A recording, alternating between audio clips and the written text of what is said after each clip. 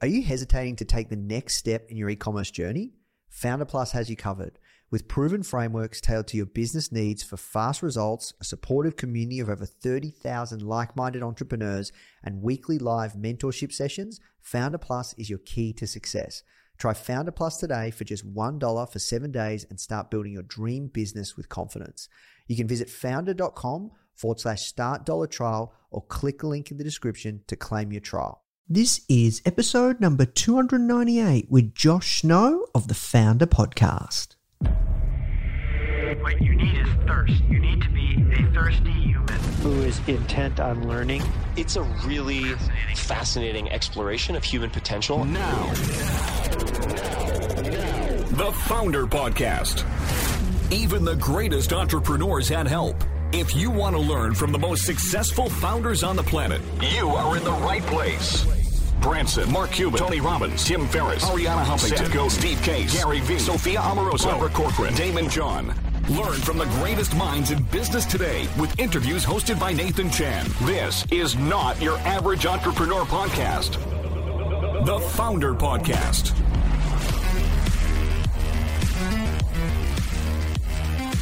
Hey guys, thank you so much for tuning in. Before we start today's episode, I just want to let you know that our goal at Founder is to help entrepreneurs succeed however we can by giving away high quality content in the form of interviews, blog posts, podcasts, YouTube videos, you name it. We put out so much content to help you. And another interesting project that we're working on right now is partnering with world-class founders like Damon John, Alexa Von Tobel, Greta Van Riel, and so many more to teach crucial skills like negotiation, finance, e-commerce, and so much more. So if you'd like to get access to these free trainings with founders like this, which is 100% free, just go to founder.com/free. Okay, so now let's talk about today's episode. Hey guys, Nathan Chan here, CEO and publisher of Founder Magazine. I hope you and your family are doing okay, your health, you're safe during this crazy time.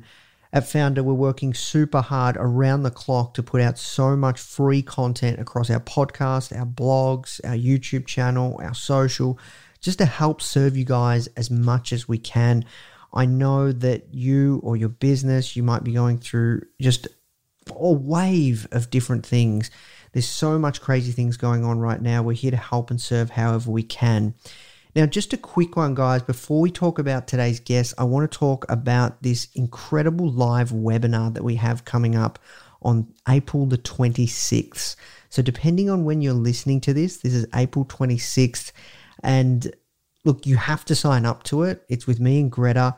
And we're going to be talking about what businesses are booming right now in the e-commerce space and how to take advantage of that. And, you know, if you don't know Greta, she's an instructor of our course called Start and Scale. She's built 4 multi-million-dollar e-commerce brands. She's extremely smart. I've learned so much from her. I've even got my partner, Emily, to go through Start and Scale, and she's built a really, really successful e-commerce brand, which is thriving during this downturn right now. So this is an extremely rare live masterclass, live webinar where you can jump on and join us. So go to founder.com/e-commerce-live. That's founder.com/e-commerce-live. Make sure you check that out. And also, guys, if you want to launch your own e-commerce business or grow it, I think you can get a ton of value from this. So let's talk about today's guest. His name is Josh Snow, and he's the founder of Snow Teeth Whitening. Incredible company. They do over $100 million a year, which is insane. And Josh is a really, really smart guy. We talk about how he stumbled into entrepreneurship through necessity, his whole journey, how his company's been affected by COVID-19 and the changes that he's made to help his business bounce back. And also his recommendations around subscription products, how to do influencer marketing, the importance of evolving and meeting your customer where they're at. He gives so much gold. This is like an incredible episode. If you want to start an e-commerce business or you have one, you're going to love this episode. Now, guys, please do make sure that you leave us a review if you are enjoying this podcast and share it with 2 friends. We put so much time and effort into creating these episodes and just creating so much value to share with you, to help you on this journey. So make sure you share it with 2 friends. All right, guys, that's it from me. Now some of the show. First question I ask everyone is how'd you get your job? Yeah. I truly did stumble into what I'm doing and, entrepreneurship in general. And I'm sure a lot of people have a similar story, so I won't harp on it too much. But growing up, I wanted to be a doctor because I wanted to make enough money to help my family out. I'm the youngest sibling in my family, and my brothers and sisters didn't have an opportunity to go to university. And so I just wanted to help out my family. I come from very modest means. So I was like, I want to be a doctor because I want to make enough money, help people. And I would like to be, I would like to earn the respect inside of the community, like be able to do charitable work or community work. And like, I figured being a doctor kind of checked those boxes off, and it does. So I was just like, I got to be a doctor. Like, I've got to figure this out. And, I stumbled into entrepreneurship because times got a little bit tough for my family. And I was looking for ways to make money, really just to buy my own stuff. Like I was looking to, buy my own underwear and socks. Like it wasn't like I was trying to, at 13 years old, 14 years old, I wasn't thinking like, oh, I want to buy a Lamborghini.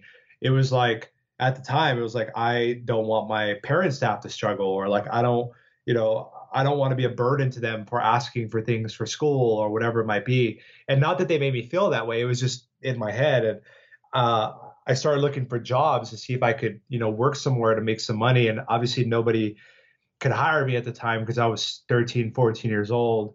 And so I felt really stuck because nobody wanted to give me a job. I really wanted to help my family out. The economy started to kind of turn the other way in 2007, 2008. And I was stuck. And so I was looking for a job. And so the job I have today was invented or I discovered it through necessity, through struggle, adversity. And at the time I was hanging out at the library. My family didn't have a computer at home even. So we didn't have internet or computer at home. So I was at the library. And back in the day with your library card, you could get about an hour of usage on the computer. And so, I was reading books at the time because you're around books and computers. That's about it at the library. And if I wasn't playing sports, I was at the library. So I learned how to make websites. I didn't know what I was doing at the time. I didn't know what I was learning at the time. I was reading these books because I was taking comprehension tests, getting points for every book that I read.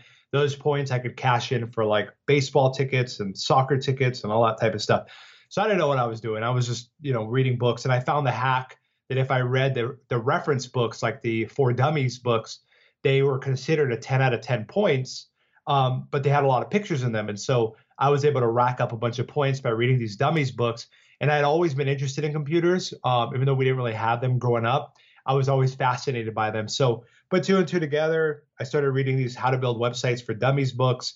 And I said, wow, this seems like something I could actually do. So I started building my first, few little websites and blogs. And I didn't even know really what I was doing. But I just was putting stuff out there. And I was blown away that people started commenting and like from all over the world. I didn't know where they were at. And so that just like, it blew my mind. I was like, whoa. And then once I found that I could make money from it, where I could make websites for other people and they would pay me to do that, that's when it all kind of clicked. And it happened for me at a very early age. But that was what set the domino effect to today running multiple brands and doing what I do today. It was, I want to help my family out.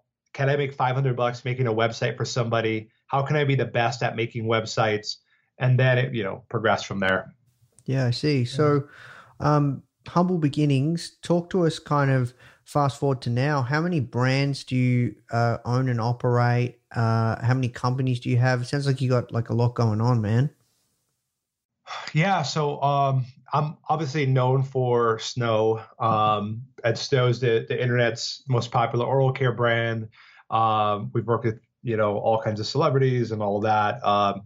And that brand has really taken off. I think it's a refreshment in a dormant category, a very large category like oral care. It's traditionally very tough to break into an industry like that. I chose that market and that industry because I wanted the difficulty. I had been going through some tough times again. So this was like it's funny how like you get these realizations through adversity and like speaking through the time we're going through right now with adversity, I think it gives you time to pause and think sometimes and kind of really prioritize what matters. And for me, I had sold my software company at 21 years old. And, I had more money than I would ever imagine. Like to me, I was a billionaire in my head, right? I was like, oh my gosh, I made it. And so, I went and bought the Lamborghini, the Bentley, and, I thought I was on top of the world. And I guess I was at the time. I had finished university, top of my class, first in my family to finish, and everything was great. But when I sold my company, 6 months into it, I kind of felt like I didn't have a purpose anymore. I was like, okay, like this is like fun, like, but what am I going to do next? And whatever I do next has to be that much bigger than what I just did.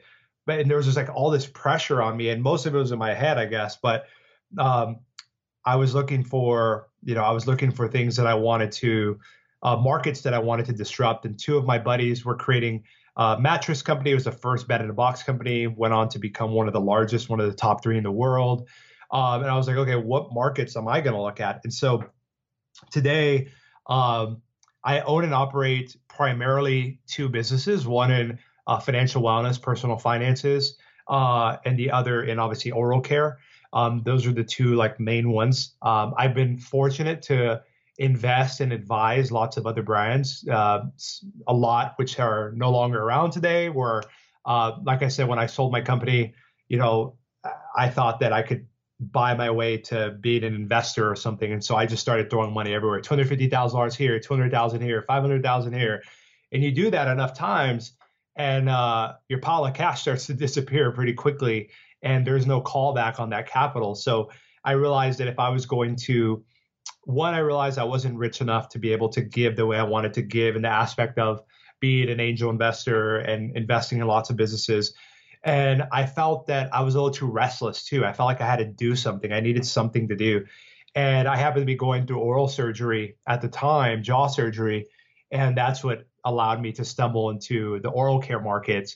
And personal finances has always been something that I've been fascinated by, because coming from an upbringing where, where we weren't wealthy by any means, I had to learn the hard way of letting people manage my money and stuff and getting screwed over. And so personal empowerment through personal finances, or empowerment through personal finances, is something I've always been passionate about, because they don't teach enough about it in schools and university. So that kind of has always been a background. But I'm most passionate about those 2 businesses. That's where I spend the majority of my time. Yeah, I see. And so what was your software company that you sold at 21? What was it, and what did it do? So I started when I was 13, 14. I started in programming, web development specifically, and then moved to design because, again, I didn't know what I was doing. It's just like, oh, I need to design it. Okay, I need to figure out Photoshop. I can't afford Photoshop. How do I download a torrent of it because I can't afford it? And it's just like one thing led to the other. So I built essentially an agency. I didn't know what I was doing until I was 15 or 16 years old. Made my first $1 million at 17 or somewhere around there. And you kind of feel like there's this moment of like, oh, this parade, all of a sudden breaks out. And in reality, it's in my head, but I wasn't even satisfied, because it was like, okay, that means there's so much more potential. So to answer your question, what happened is between 17 years old and 21, I started to look at, this agency business. Could I sell this type of business? Like, what am I doing here? What's going on? And I found that really what was unique about what we're doing was the software I had built kind of in the background to automate a lot of stuff, because I knew that the agency work was kind of, very high maintenance, very high touch. And so I wanted to use my software and programming background, software development and programming background, to try to automate, or at least semi-automate, a lot of the stuff in terms of media planning, media distribution, particularly through media buying like Google Display Network. And again, I didn't know a thing about anything I'm talking to you about. Everything I learned was from forums, communities, YouTube, Google, and books. But Google has two sides of their platform, and multiple sides, but they have their search where you go to google.com, and then obviously the display side of things, which now includes YouTube. So the displays are those banner ads you see on every website. And so when a client would come over, let's say like Apple, let's say, and they're launching a new product, they say, okay, we want to allocate $10 million to relevant websites that are talking about the iPhone or talking to our competitors. If we want to place banner ads next to those blog posts so that we can grab the attention of a relevant article. So essentially what my software would do is aggregate all of those websites that had Google Display Network on them, and create banner ads that had specific language based on that article. So in simple terms, let's say you sell ice cream cones and you have a new ice cream flavor coming out, vanilla. You're coming out with vanilla for the first time. You want to spend $1 million promoting this new vanilla ice cream. Well, everywhere that is talking about vanilla or ice cream or dessert or your competitors, you want to be in front of. But if they're talking about vanilla in politics and they're saying that someone's vanilla, they're very plain and basic, you probably don't want to show up there. So the contextual, which means finding the words vanilla and showing an ad next to it, it's not always the most accurate form of advertising. So all I did was, and the reason why I came up with this was because I had overspent the client's budget like $40,000 or $50,000. It was bad. I just remember it was really bad. And it's because we had the Google Display Network running, which is what we were getting known for, but some of the negative keywords, which means don't show me for this, weren't enabled. So we ended up spending like an extra $40,000 or $50,000 of the client's money. And they had someone smart enough who was able to dig into it and had an idea of what happened. And it wasn't on purpose, but the negligence was on purpose. It was obviously our fault. We were paid to manage the money. So I was like, wow, like there's a fault in Google's algorithm where they're not always showing the most relevant stuff. It's kind of like if you're running a campaign right now with the coronavirus stuff going on, you have to be sensitive to what's going on, and you don't want to seem, and hopefully you're not, but you certainly don't want to accidentally seem like you're profiting off of what's going on. So let's say you had an ad campaign running right now and it accidentally showed up and it made your company look like you were being insensitive to what's going on globally. That could hurt your brand. It can not only waste your money, but it could hurt your brand big time. So there was a huge value to the software I built to traditional PR agencies, traditional media companies, because they work with a lot of blue chip clients that couldn't afford to have that type of damage happen through Google Display Network. So that's 6 years. I'm trying to condense into 5-10 minutes to explain as best as I can. But that software was valuable. At the end of the day, it wasn't a very complex piece of software. If I'm being completely honest with you, I made it because I didn't want to lose clients' money anymore. And then I sold the shit out of it. And I sold it by saying, look, you can go to another agency, but they don't have the software we have. You might accidentally put an ad on a porn website and your brand could be ruined. It's up to you if you want to take that risk. Or you can come with us. We have perfect reviews. You can talk to all our clients. We work with the best people. So I used it as a sales tool. And then as we started working with PR companies that were reselling our services, so they would have like Nike, Kraft, whatever. I couldn't get those clients myself, but they already had those clients. But they would say, Josh, you guys do all the digital media buying. We'll just mark it up. We'll give you 10% of the ad spend. We'll take 30%. I'm like, okay, sounds good. Well, I ended up signing that software. I piecemealed that software to those exact resellers because it was much more valuable for them to have versus their competitor to have. So it's important to break that down because that's like 6 years of strategy and kind of figuring stuff out. Is I took a agency service side business, built a piece of software kind of on accident, I guess, and then leaned into that software as our unique differentiator to charge more than everybody else and to keep our clients longer by scaring them in a sense. And then using that piece of software to go and sell to the people who were reselling our services and say, hey, either you're going to get it or your competitor is going to get it. Only one of you is going to get it. So I had to really finesse that deal because I was working 16 hours a week, 7 days a week, or 16 hours a day, 7 days a week. I had gained like 80 pounds running that business. I was working a lot. I'm in charge of a lot of people's money. I had an expensive office, lots of employees. Like it was really, really hard. And I don't know if I didn't sell that business, it would have been really tough for me to keep going. And once I sold that business, 6 months later, I went through kind of a burnout and depression. But that's, from 13 years old to not knowing what I'm doing to 21 years old, multimillionaire, and to depression / burnout, a delayed burnout, to kind of now where I'm at now. Lots been going on. Yeah. Wow. Crazy. So, you started Snow and like how long have you been running it? Cause when we spoke offline, it's okay to share, right? You guys are like a 9-figure business, annual revenue, right? Yeah. Snow started actually. So the first like inkling of Snow started probably, where we at? Maybe 6 years ago.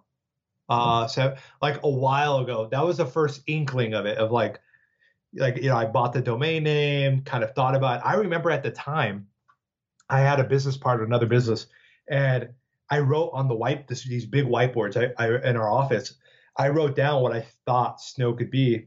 And, I had always been fascinated in beauty, and a lot of our clients were in beauty and cosmetics and makeup, et cetera. And so I had this like personal fascination with fashion and beauty products, cosmetics. So I wrote this out. My partner was a little bit more software-like, like very business to business, very software focused. So when I wrote this whole thing out, he was like, it sounds cool, but I didn't really feel him like jive with it all the way. And so I kind of just said, all right, well, I'm going to buy the domain name and, we'll see what happens. I don't know. So I bought the domain name. I just put it aside because I felt not embarrassed, but I just didn't feel the energy coming from him about the idea. So I was like, screw it. Well, then, fast forward 2 years past that, this is about 4 or 5 years ago now, I have jaw surgery, take out my jaw from my head, put it back in my head. I'm sitting there, healing. And I'm looking at all the products I bought. And I'm like, gosh, they're so ugly. Like all these products are ugly. Like, I would never post any of this stuff on Instagram. And I was like, why can't oral care be exciting? Why can't there be exciting flavors, exciting ingredients, collaborations, celebrities? Like, why is it not here? Everybody has teeth as far as I know. And I'm like, why is there not excitement in this industry? And as I was recovering from oral surgery, I had my jaw closed for 2 weeks. I'm sitting there researching. And then I hit up my dentist, my orthodontist, and my oral surgeon. And I say, hey, will you guys help me, like connect me to people? Like I want to get in initially the teeth whitening space, because teeth whitening was the only thing I could do without being a dentist or whatever, like any procedure. So they're like, yeah, we'll help you out. I had been helping them out with business and stuff and connecting them. They're just good friends by that time. And they're like, yeah, we'll help you out. We'll connect you to who we can.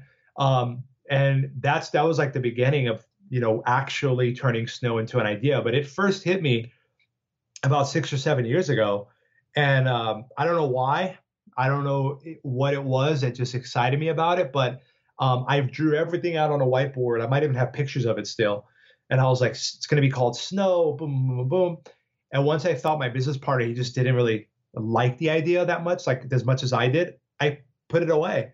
But, if I would have went with it at the time, who knows what would have happened? I'm happy with where we're at regardless. But, who knows? Maybe we would have had a 2-year head start if I would have went with my gut. So fast forward to now, and now in the current times, like how are things going? Have you guys been affected from online consumer purchases and everything there? Like talk to us about that. So the first 7 to 10 days, which was, let's see here, March 10th through the 20th, let's call it. March 10th through the 20th, our conversion rate cut in half pretty much. Like people just were not buying. They were still visiting the website. We have about 1.5 million shoppers a month. And so we were still around the same traffic numbers, but people just weren't buying. And so, it kind of made sense. And I looked at myself and I was like, I'm over here, stocking up on food, stocking up on toilet paper and whatever, just kind of herd mentality. And so everybody's in shock. Of course, they're not thinking, how white are my teeth? They're thinking, how much toilet paper do I have? And, that type of stuff. So I was worried because I'm like, oh my gosh, like if this lasts a long time, we're really going to have to look at what we're going to do. Like, do we pause advertising? Like, I don't know. So yeah, we were affected the first 7 to 10 days, like significantly, like cut in half or less. And then we started to look at, okay, what can we do authentically? Because our audience, is 500,000 plus strong. Like they'll call us out whenever we do something that's not totally on brand, which is great. It's good to have that. Sometimes it's annoying because when you want to try something new, that they're already like they're just waiting there. But yeah, we changed our messaging a little bit. We reminded people that we're still shipping. We brought our spring cleaning sale 25% off. We brought it up to immediately, so 25% off site wide. We're donating a percent of proceeds to small businesses affected by COVID. One of our team members brought up the idea about Feeding America, and that there are a lot of people without food. So we're changing our organization next week to Feeding America. So we're going to give some money to Feeding America now. So we changed our verbiage. We said, if you're going to be at home, you might as well be whitening your teeth. Come out of this smiling with the whitest smile you've ever had. We started pushing some of our other products like our anti-aging lip balm and lip scrub and floss. And then that 25% off discount, giving the charity aspect, reminding people that we're an American company shipping from America. We're still in operation. We are a small business too. Be patient with us. We're shipping as fast as we can. Order before we sell out. We don't know when we'll get inventory again. So there's some urgency there. And that some combination of that just clicked for us. And over the last 5 or 6 days, we've had, incredible sales days. I mean, it's like, if not normal, it's better than normal, which has been really interesting. Interesting. So, do you have an element of recurring revenue and subscription with the whitening, with the refills? We have. So we just launched toothpaste in pre-order. So toothpaste will be a subscription product. Mouthwash will also be a subscription product. And then we just added subscriptions to all the products. Our customers, they wanted to subscribe to the lip balm, the lip scrub, the floss, and the refills. The refills, the average customer is refilling every 3 to 6 months, more closer to the 6-month range. Toothpaste is every 2 months, up to 4 months. So every 2 to 4 months, they're restocking on that. And the other products are in between. But yeah, there's a piece of it. By the end of this year, about half of our revenue will probably be coming from recurring customers. Yeah. I think during times like this, recurring revenue is really, really important. What's your take on that for like e-com businesses and where they should be thinking right now around even that, or any of the changing up the messaging or yeah? Oh man. I mean, the thing is right now, there's a lot of uncertainty going on, uncertainty around jobs, uncertainty around health, a lot. And so the more certainty you can provide on your website and in your ads, and the more you want to be sensitive to what's going on. You don't want to over hype it where it seems like you're doing too much. And you also don't want to be oblivious to it where it seems like you're insensitive. So I think being sensitive to what's going on, if you're still shipping or if you're still in operation, let them know that.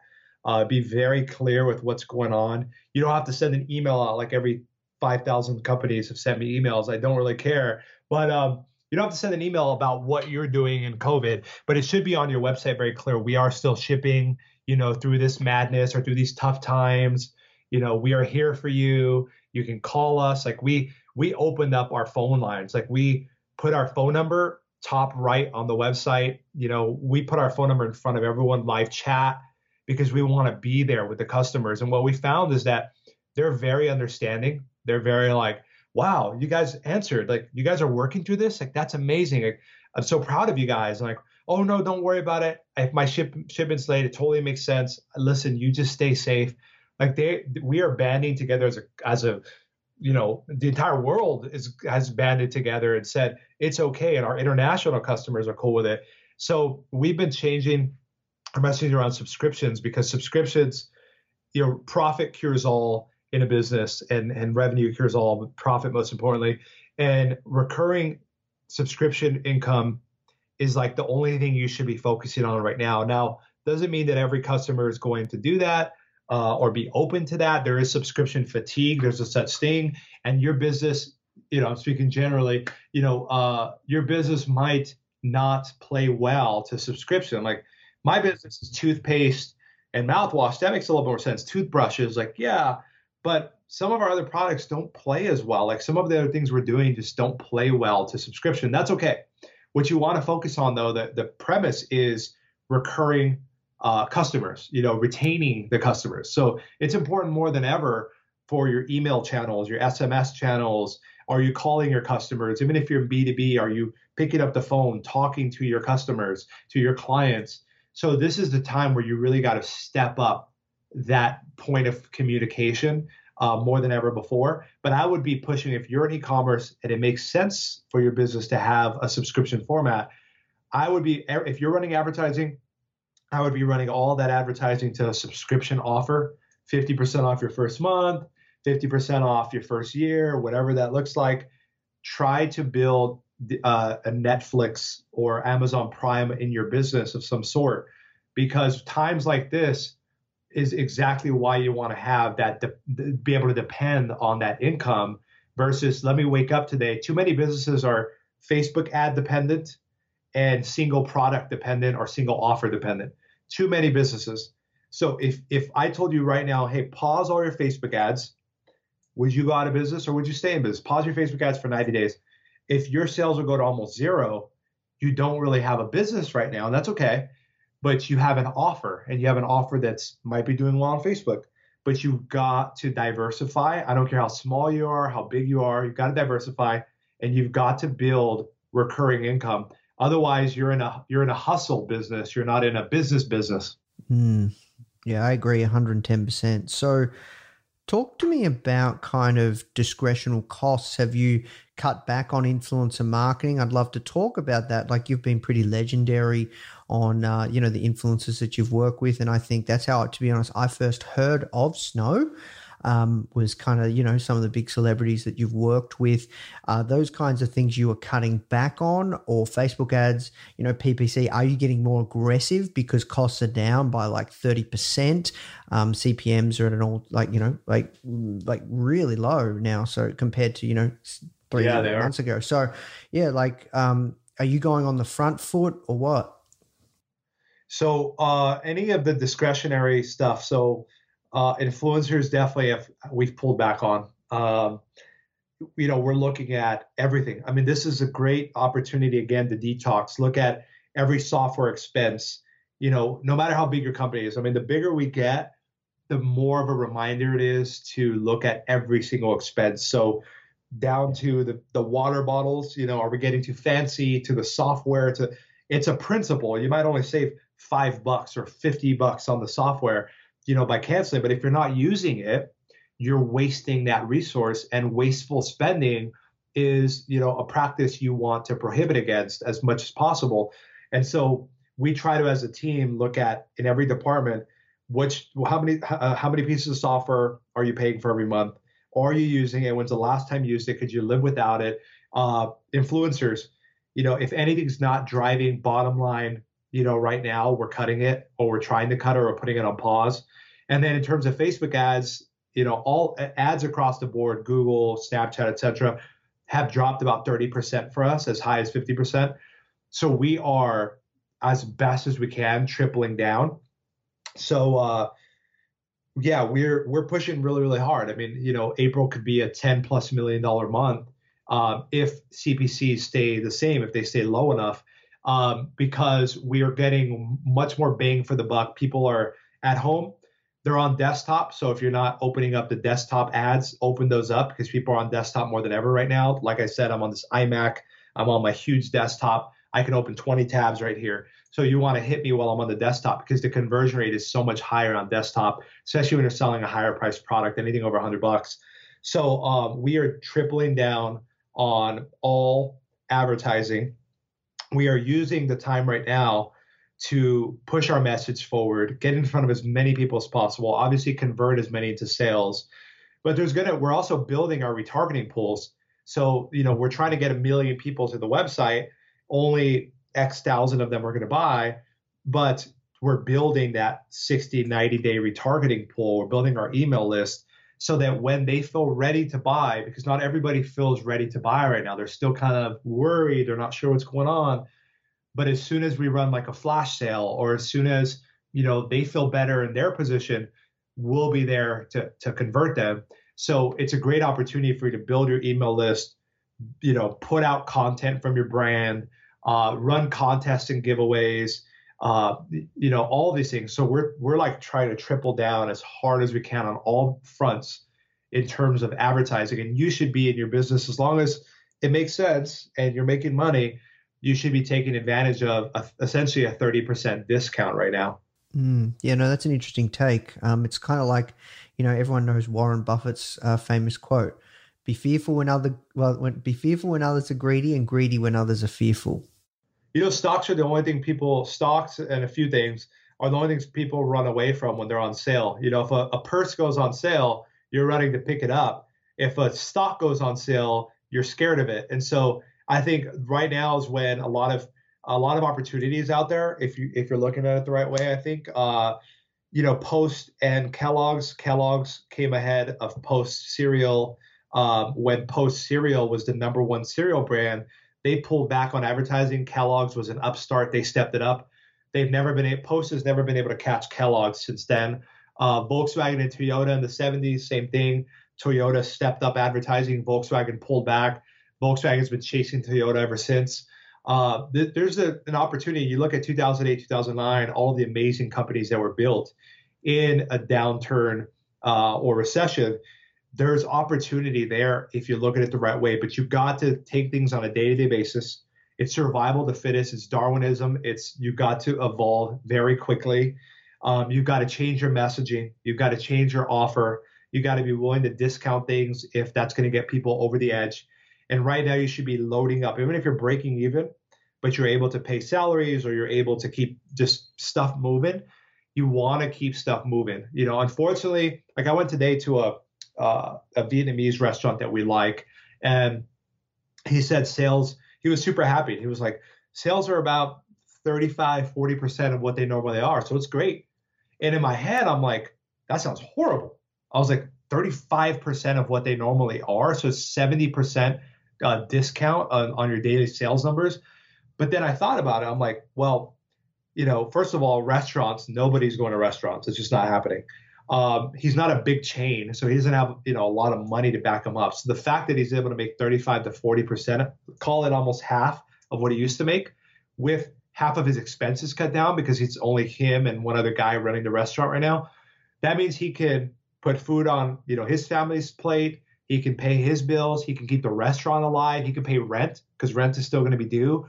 So I'm like, that's amazing. Like the fact that you can still make 40% of what you do as a restaurant, that's awesome. So if he's happy, you should be happy with anything around there, just so that you stay in business.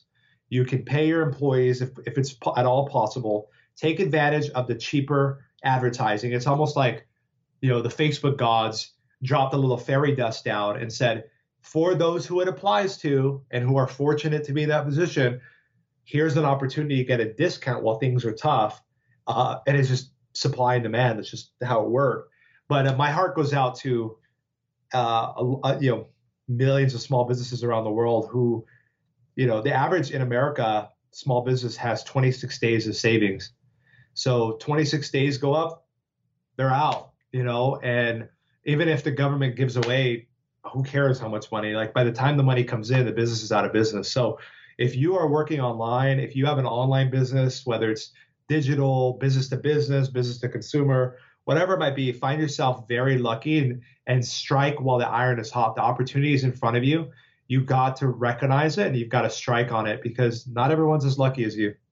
Yeah, I agree. It's very, very tricky. It's a crazy time because I know a lot of people would be self-conscious, right? They don't want to be seen like they're, selling or profiting or capitalizing off, all these people that are losing jobs and all these crazy things. What is your take on that?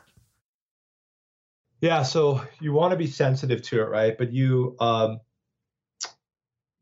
to be as take what you would normally do as a brand, And a brand is built by what you say no to versus what you say yes to. Like we had, just a quick anecdote, because this is part of brand building, is, we had the opportunity to launch charcoal, charcoal toothpaste, charcoal this, charcoal that.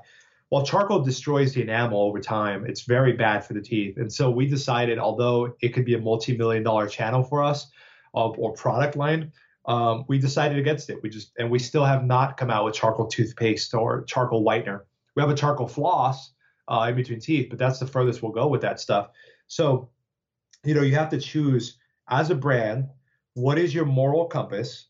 What is your ethical compass to say what is right, what is wrong? What do I feel good about? Can I be proud of this 2 years from now? If New York Times did a story on us about what we did during this time, would you be proud or would you not be proud?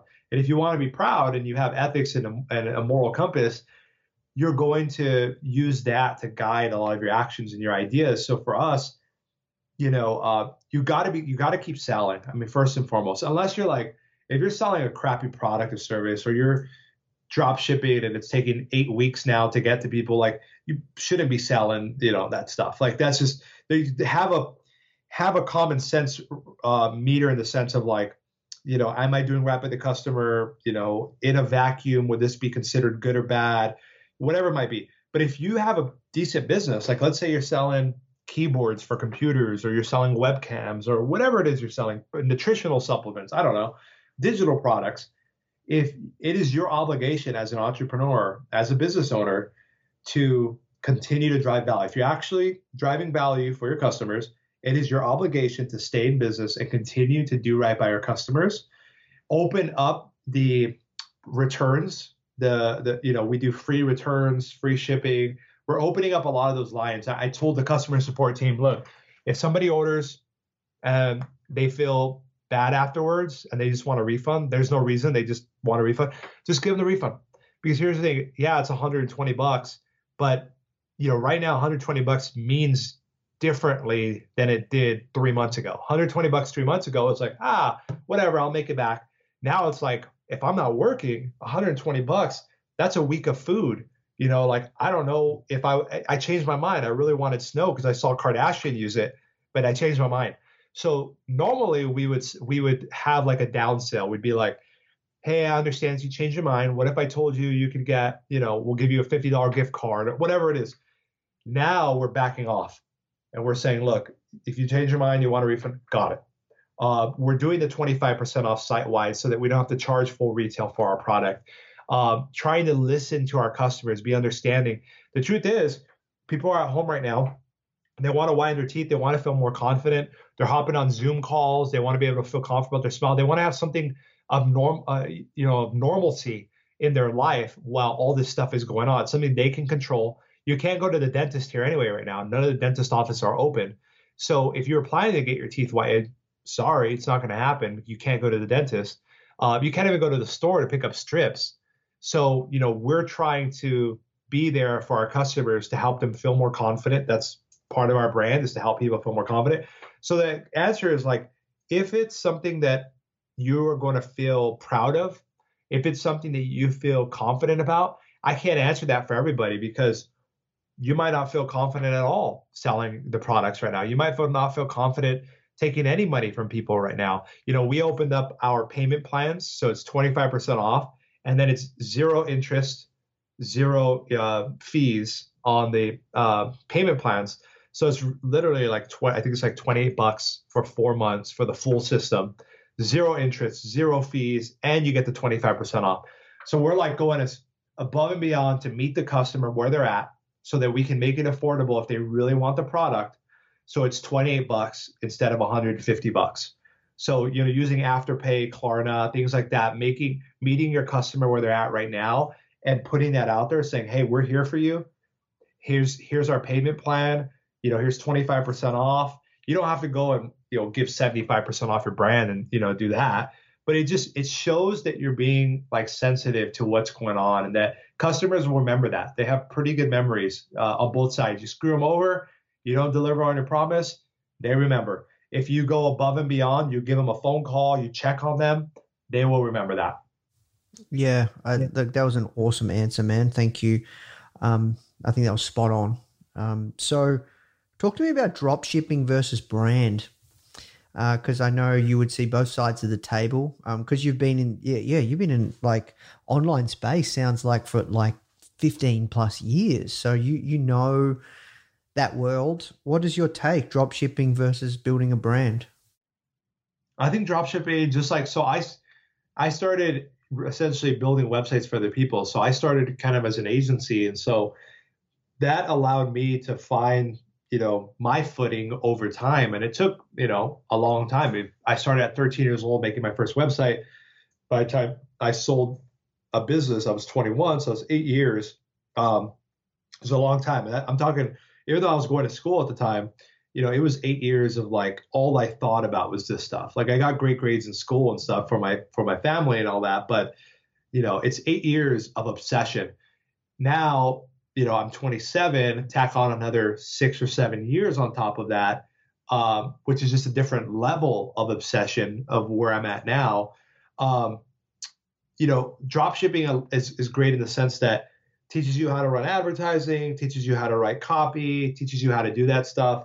That's awesome. I think that you have to break away from that one way or another. Like, obviously in Snow's business, since day one, we don't sell anything we haven't made from scratch. Anything else out there that looks like us is a counterfeit. Send them my way. We'll take them down. Everything we've created is from scratch. That's just something I've chosen to do. I would do it again, even if I had to take a loan out, even if I had to put on credit cards. There's just something about shipping every product ourselves, touching every product ourselves, putting it in the package, seeing the name that's printed on the label. There was a time where in the very beginning, I was still shipping out loud. Here I am, multimillionaire, shipping out every package myself, driving to the post office 50 at a time. So I was touching everything. I designed the first website, wrote the first copy, wrote the first ads in Adespresso, boom, boom, boom. I did everything myself. I called the customers myself on my cell phone. Like, I did everything. But I did that because it's a principle. It's just what I do. It's like, it's all I know. When I started my first business at 13, 14 years old, I didn't know what I was doing, but I was doing everything myself. I was programming. Oh, I need Photoshop. How do I learn Photoshop? Let me go to Google. How to learn Photoshop. Let me pick up a book. That's just all I know. All I know is how to get my hands dirty. Now, I've learned delegation and having a great team because you can only do so much yourself. Nowadays, I spend most of my time on the phone and meetings, traveling to close deals. I spend time doing that. But I can still get my hands dirty. I can go and I can Shopify liquid develop. I can go write code. And I feel like too many people are afraid to do those things. They're like, I'm not a math person. Like, I'm not this. It's like, it's funny because everybody's a money person when the money comes around, but nobody wants to be a math person and nobody wants to be a programming person and you got to be an everything person if you want to do it well and you want to be big and you want to be respected by your team. You have to kind of do it all. And, otherwise you got to be so brilliant in whatever it is you do. You either got to bring a ton of money to the table where you can hire a huge team, or you've got to literally be Albert Einstein or Elon Musk, or I don't know. Elon Musk gets his hands dirty, so I can't even point to him. But I think that, I think drop shipping versus brand building.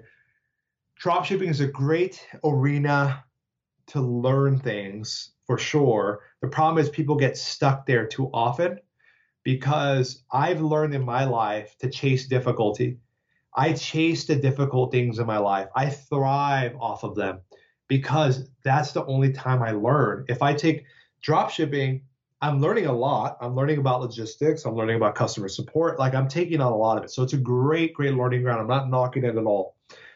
But to go from that to building a brand, which I think is one of the hardest things to do in business, like the Olympics of business, where you're printing every label, you're writing every ad, you're doing everything. Maybe you don't do it forever. I did it for the first few months and then I started to build my team. But at least you can touch it. You can feel it. Like, there were days where I could feel in my blood how much our sales were by the time I woke up. Like, I could feel it. And I would open Shopify and I'd be like, oh, I was really close. I could feel when something bad was happening. Like, it's weird. Like, you're so into it. I've worked with a lot of people, and the ones who are like, I'm not a numbers person, I'm not a math person. I'm not this. I'm a nothing person. I'm a poor Hispanic kid that grew up with spit on my face. So like, I'm a nothing. So, for me to be able to build, a multi-million-dollar empire from scratch and build an amazing team around that, I'm a nobody. So if I can figure that out, there's no excuse. So I think for me, sometimes particularly younger people, including myself, I was victim of it. It's like, I want success tomorrow. Like, I want to be a billionaire tomorrow. I want to be a millionaire tomorrow. It's like this need for now. And so drop shipping gives you a little taste of that. It's dangerous stuff. Drop shipping is hunting rabbits. Building a brand is hunting elephants. Hunting rabbits, you can do it by yourself. It's very exciting. Rabbit, rabbit, rabbit. You feed yourself for the day. Great. Hunting an elephant requires skill. It requires strategy. It requires a team, but you can feed an entire village.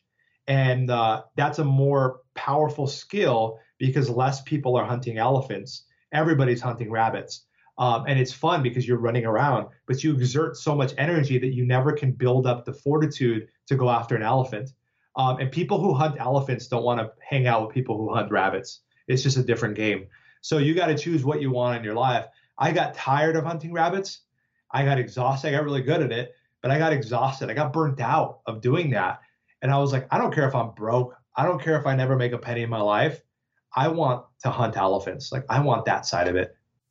Yeah, I love it, man. Yeah, look, yeah, it is totally different, and I think that was a great breakdown. I share your same sentiments there. Talk to me around something that no one ever talks about, but I found interesting when we got connected was around using Shopify versus having a funnel. And you said that you guys have funnels in place. Are we able to talk about that? Yeah, of course. So yeah, should people be using a Shopify store for their brand and running, PPC to that, cold traffic, retargeting traffic, whatever, or should they set up a funnel?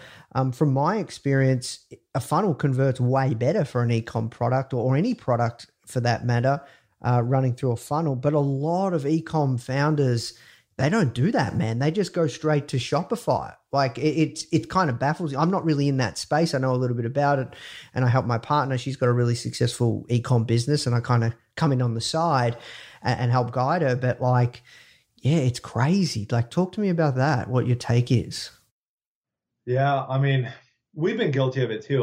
But unless you have a serious brand, like here's the thing: if you're Louis Vuitton. I remember for the longest time, they had Flash on their website. It wouldn't even load on my computer. If you're Louis Vuitton, they don't care about their website. They want you to come in store anyway. Look, if your wife is asking for that specific bag, trust me, you're going to find it or you're going to get a divorce. Like, you're going to find the bag. So if you're Louis Vuitton, you can get away with that. If you're Joe's Protein Bars that just started on Shopify, I'm sorry, sir, but you've got to court me before I become your customer. So you walk up to a girl you like and you say, hey, let's go to bed. She's like, well, what do you think I am? And someone who says yes to that is probably not someone you want to, keep in your customer list, aka get married to. So you want to court your potential customer. You want to hold their hand and think about sales since the beginning of time. It's like, you come on and say, hi, Nathan, you looking for a car or a truck? Yeah, I'm looking for, actually a van. My wife is, we're expecting our, third child. That's amazing. Wow, you're expecting your third child. Wow, that's very, very awesome. Do you know if it's a boy or a girl? Oh, it's a girl. Wow, it's amazing. I just had a baby girl last year, and I got to tell you, it's my first girl. And you're building rapport. Then you say, hey, look, Nathan, come over here. I'm going to show you something. It just came on the lot. So you're building excitement. I've got your attention. Okay, now I'm building the interest. Come over here. I want to show you something. Okay, so this is my personal favorite minivan. The reason why is every other minivan looks like a soccer mom car. Here's the truth. She's probably telling you, it's for me. I'm going to be driving all the time. There are times where you're going to have to drive that. Heck, when she's, you have to drive her to the hospital and, God forbid she's delivering, you're going to have to drive that thing. Well, guess what? You're going to pull into that hospital in style. This is amazing. Then you want to move into the next phase, the desire of like, AIDA is common formula, but the desire of you being in here. It's like, honestly, this is a chick magnet. I know you're already with a chick. You're never going to cheat on your wife or anything, but I got to tell you, I drive this thing around on Sundays to go get coffee and stuff by myself. And I don't know what it is about this design. They hired someone from Aston Martin. So I think they put a lot of it's like the Aston Martin Vans, I guess. So now ability is a desire. So, and then action. If I could make this work for you, how much are you looking to spend? How much did you tell your wife your budget was? Oh, I told her I wouldn't get something more than $600 a month. Okay. If I can make this Aston Martin Vans work for you for $600 a month, would you have a reason to say no? That's a funnel. What most e-commerce entrepreneurs are doing is you're coming onto the car lot and they're throwing you right into a van. You're like, I wanted a car. I wanted a truck. I don't want a van. And they're slamming you into it. And then they retarget you with the same van that you don't even want. And you're like, why are you trying to throw me in this freaking van? I don't want a van. And eventually you wear them down. You spend all this money. Your CPA goes really high, cost per acquisition. And finally say, all right, I'll give it a try. And they buy the van. Chargeback rates are high. Customer satisfaction is low. Nobody's coming back. A funnel allows us to take someone and say, here's one weird trick to boost your confidence. Ooh, that sounds interesting. Then it talks about how your smile is your number one trait. And so that's an advertorial. So you can do this, for free. You literally just write something out, write a story. People like to hear stories. If you're selling, a book, it's not about the book itself. It's about what the book has done for people. So chapter 3 of this book literally made me a millionaire. And then you're like, whoa, chapter 3 of this book, I got to check out this book. All right, let me click that. Oh, wow, I can download chapter 3 specifically with just putting in my email. That's awesome. I can tell a story. So the funnel process is very important because it takes a cold traffic. I mean, think of our brand, Snow. Snow was seen by about 90 million people last year. So our ads were seen by 90 million people. Out of that 90 million, only about 10 million came and visited our website. Shopify is not made to convert sales. It's made to accept sales. There's a difference. So you need to have something for whether it's ClickFunnels, whatever the heck you want to use. Maybe it's just an advertorial. You can create a WordPress website or on Shopify's blog. You can literally go inside of Shopify if you're already there, create a blog and put 7 reasons why people are switching to blank. Put your name of your brand and put the best 7 things you can think of that I would care about as a stranger who doesn't even know who you are, and send the traffic to that versus sending them straight to your product page, which is like throwing someone into a minivan who came in to buy a sports car. And they're like, oh, I don't even know what I want. One of the best ways to do this, which we found success with, is quiz funnels. So taking them through a quiz, do you drink wine? Do you drink coffee? Do you smoke? Do you brush your teeth? Are you in your 40s or in your 50s? We ask them, 10, 15 different questions. And then we say, based off of this, here's what we recommend to you.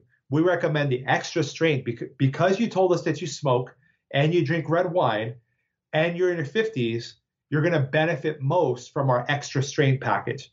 And now all of a sudden there's a little bit of customization. Even if you hacked it and in the beginning you just gave everybody the same recommendation, you would have 3 times the conversion rate than just sending people to a page and then hoping that they buy. You have to take people through. You can't propose to strangers on the street. You got to take them on a date first. And funnels are the best ways to kind of take people through a date and allow you to tell your story and why you're different, prop up your price before you even show them what the price is. That's why you need that process. And I think digital products have it, info products have it. But I think e-commerce, it just has never been a big thing. And people are successful in spite of it. But now that Facebook costs are going up, all of a sudden people are saying, oh, what are funnels again? I think I need one of those. Yeah, no, it's interesting. So look, we have to work towards wrapping up, man. This is an awesome conversation. I could talk to you all day, brother, like just shooting it. Let's talk about influencers. I think I'd be foolish not to ask you. Obviously, you've worked with which Kardashians? We've had, I'm trying to think of who's posted, Kim, Kylie, Chris. I mean, we even had Caitlin post as well. So we've had, all of them, I think, except Kendall, and obviously Rob, and that's it. And Courtney, I think, posted. So anyway, we've had, pretty much the whole family share our products. And, as far as I know, they actually use our products, which is really cool because that's a testament to the quality, of what we built. And when you work with these big celebrities like a Kardashian or a Jenner, what are you looking for?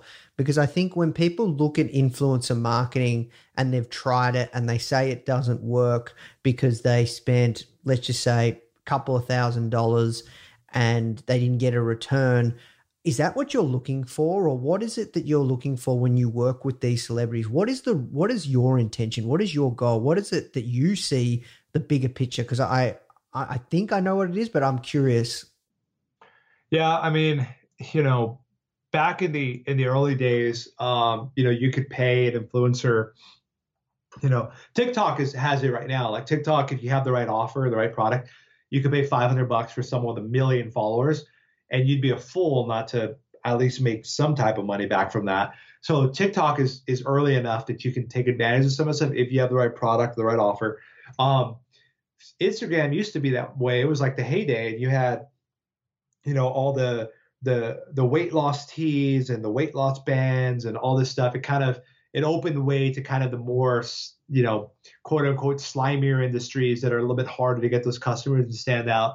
But it was working. People could sell a product for $20, make $5 on the product and, get someone to promote it for $5,000 and they'd make 10 grand on it. Like it was literally hand over fist. People were printing money. Well, as all things, as it always goes, supply demand. So what happened is that over the last 4 years, there's been a spike and bigger brands have been getting into influencer marketing. Everybody thinks they're an influencer. So there's been this kind of surge of like, I want to do this full time. And, I had one brand that paid me $20,000, Josh. So that's my price. And I'm like, well, I would love to pay you $20,000, but that's just not the market anymore. So because Instagram and Facebook have limited the reach of organic posts so much now, the value of an influencer is really around the content. So the way we look at influencer marketing now is you're either our customer, which is free to get you to post it. We just have to have some type of incentive there, and make it cool. So free, or you're a small influencer where we're paying $50 to maybe $500. But we're really paying not because we're going to make money on the post. We're paying because we think you fit a look that we're going for to portray who's buying our products. Or, we think you have an attribute that we think would stand out in an ad, or it's content. So we're paying for content. And then everyone in the middle who we used to work with, I spent millions of dollars in the middle, they're out. So if you've got between 1 to 10 million followers, or even I would say 500,000 to 10 million followers on Instagram, we're probably not looking at you at all, unless you are nationally or internationally recognizable. So you might only have 3 million followers, but that's because you used to be the biggest TV star 20 years ago, but you still have appeal. Okay, maybe. But unless you're Nicki Minaj, or, we've done work with like Ashley Benson, she's got 21 million followers. Like, unless you're Ashley Benson, Nicki Minaj, or Kardashian, or you're, one of our customers, or you're someone with just a few thousand followers, everyone in between has gotten squeezed, unless it's on YouTube, because YouTube, the content lives on and on and on. So if you're like a fashion influencer or you're a makeup vlogger, then we might do some type of collaboration with you that makes sense. And, the content's going to live there forever. Okay, cool. But, the days of, every influencer driving a Range Rover and just working from home and posting pictures, with some tea, those days are long gone and they're not coming back. So, I urge entrepreneurs to focus on follow the money. First of all, always follow the money. I don't care if it seems cool. You know someone who knows a celebrity and you want to become enamored with it. The reason why I'm successful in celebrity deals is I never get obsessed with any one deal. I'm willing to lose any deal at any time. I'm willing to wait. Okay, Nicki Minaj isn't ready. for us? Okay, we'll talk in a year. Let me make sure she has product. Let me keep her updated along the way. We'll see what happens. Next. It's like, oh, so-and-so doesn't want to do a deal. Well, there's 100 more. There's 100 more. So I never get stuck to any one deal. And to answer your second part of your question is really around brand equity. So what I'm looking at is if I get the micro influencers, my customers to post, that's content. I can reuse that content on my website and my ads. Their sister might see it and want to buy it. It carries a lot of weight. Great. If a Kardashian posts or Nicki Minaj or Floyd Mayweather or Rob Gronkowski, if someone posts like that, I'm leveraging that in retail. So now a retailer, or maybe you have like a small gym reselling your protein bars, or you got, the laundry mat down the road that you want to sell your products. You come in and say, hey, did you know a so-and-so Kardashian posted us? Check it out. All of a sudden, they're like, come right in, sir. Wow. You want to speak with me? That's very nice of you. What can we do to work together? Oh, my gosh.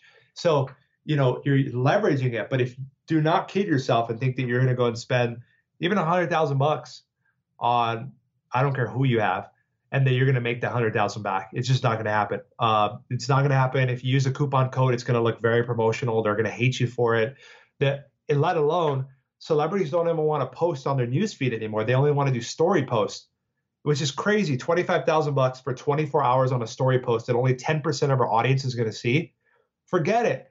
Take your money and go and spend it on Facebook ads where you can track every dollar it's profitable. Take it on Instagram. Every dollar is profitable.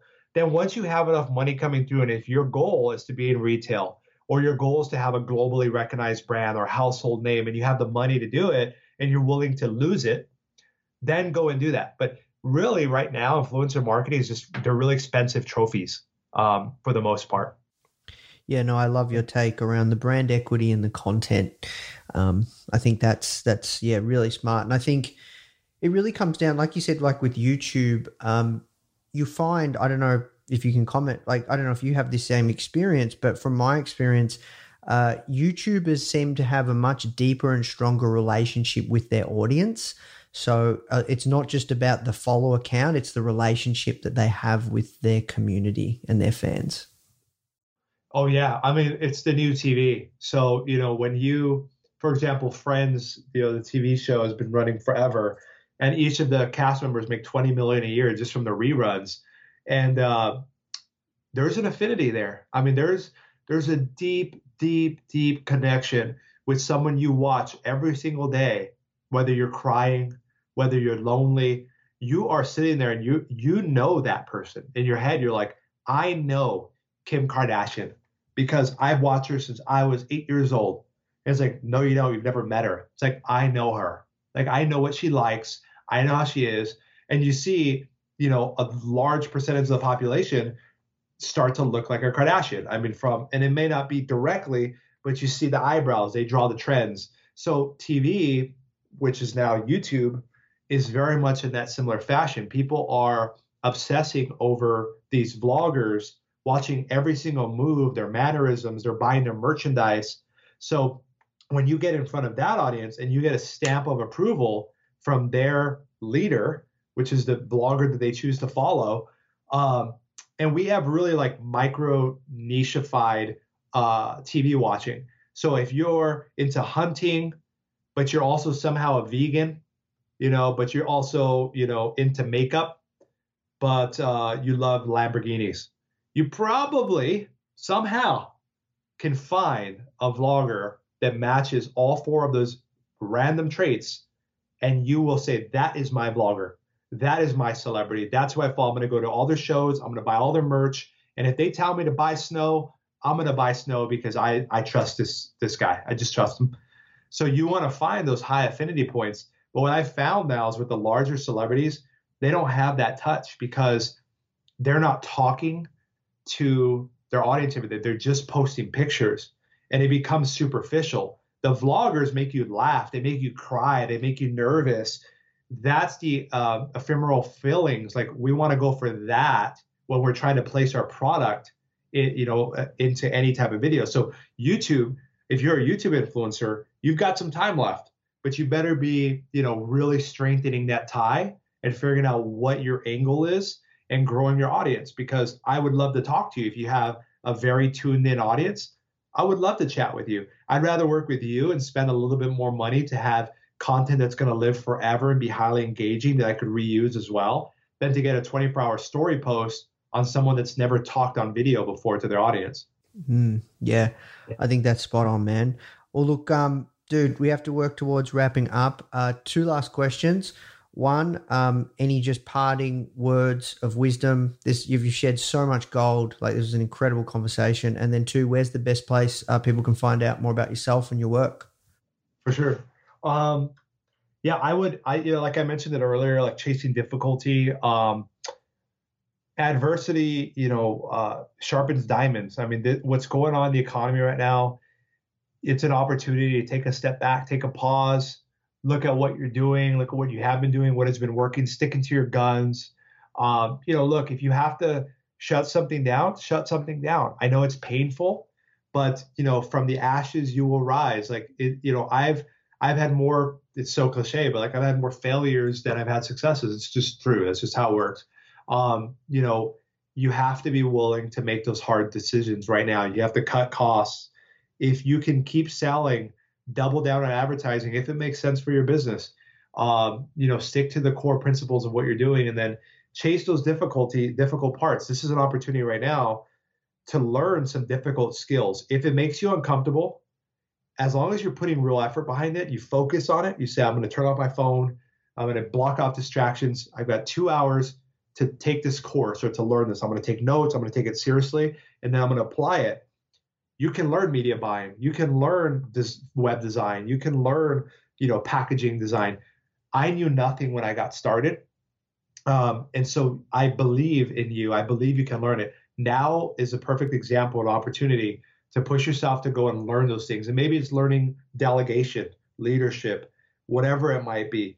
So those are some parting words in terms of what's going on right now. The best place to find me is on Instagram at Josh Snow. And then Snow is on Instagram, just Snow, SNOW. And then the website is trysnow.com, TRYSNOW. Awesome. All right. Well, look, thank you so much for your time, man. As I said, you shared so much gold, like really insightful stuff. And I learned a lot myself personally. So thank you so much, man. Thank you. It's my pleasure. Hey guys, I hope you enjoyed this interview.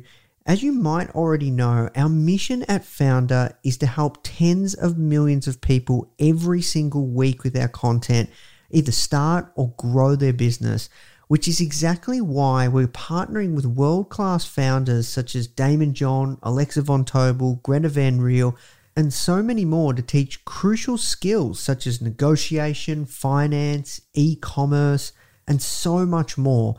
So if you'd like to get access to these free exclusive trainings, please go to foundr.com/free. These are 100%. We go super in depth on teaching a particular topic, and I know that you're going to love them if you enjoy this podcast. So just go to foundr.com/free. All right, guys, I'll see you in the next episode.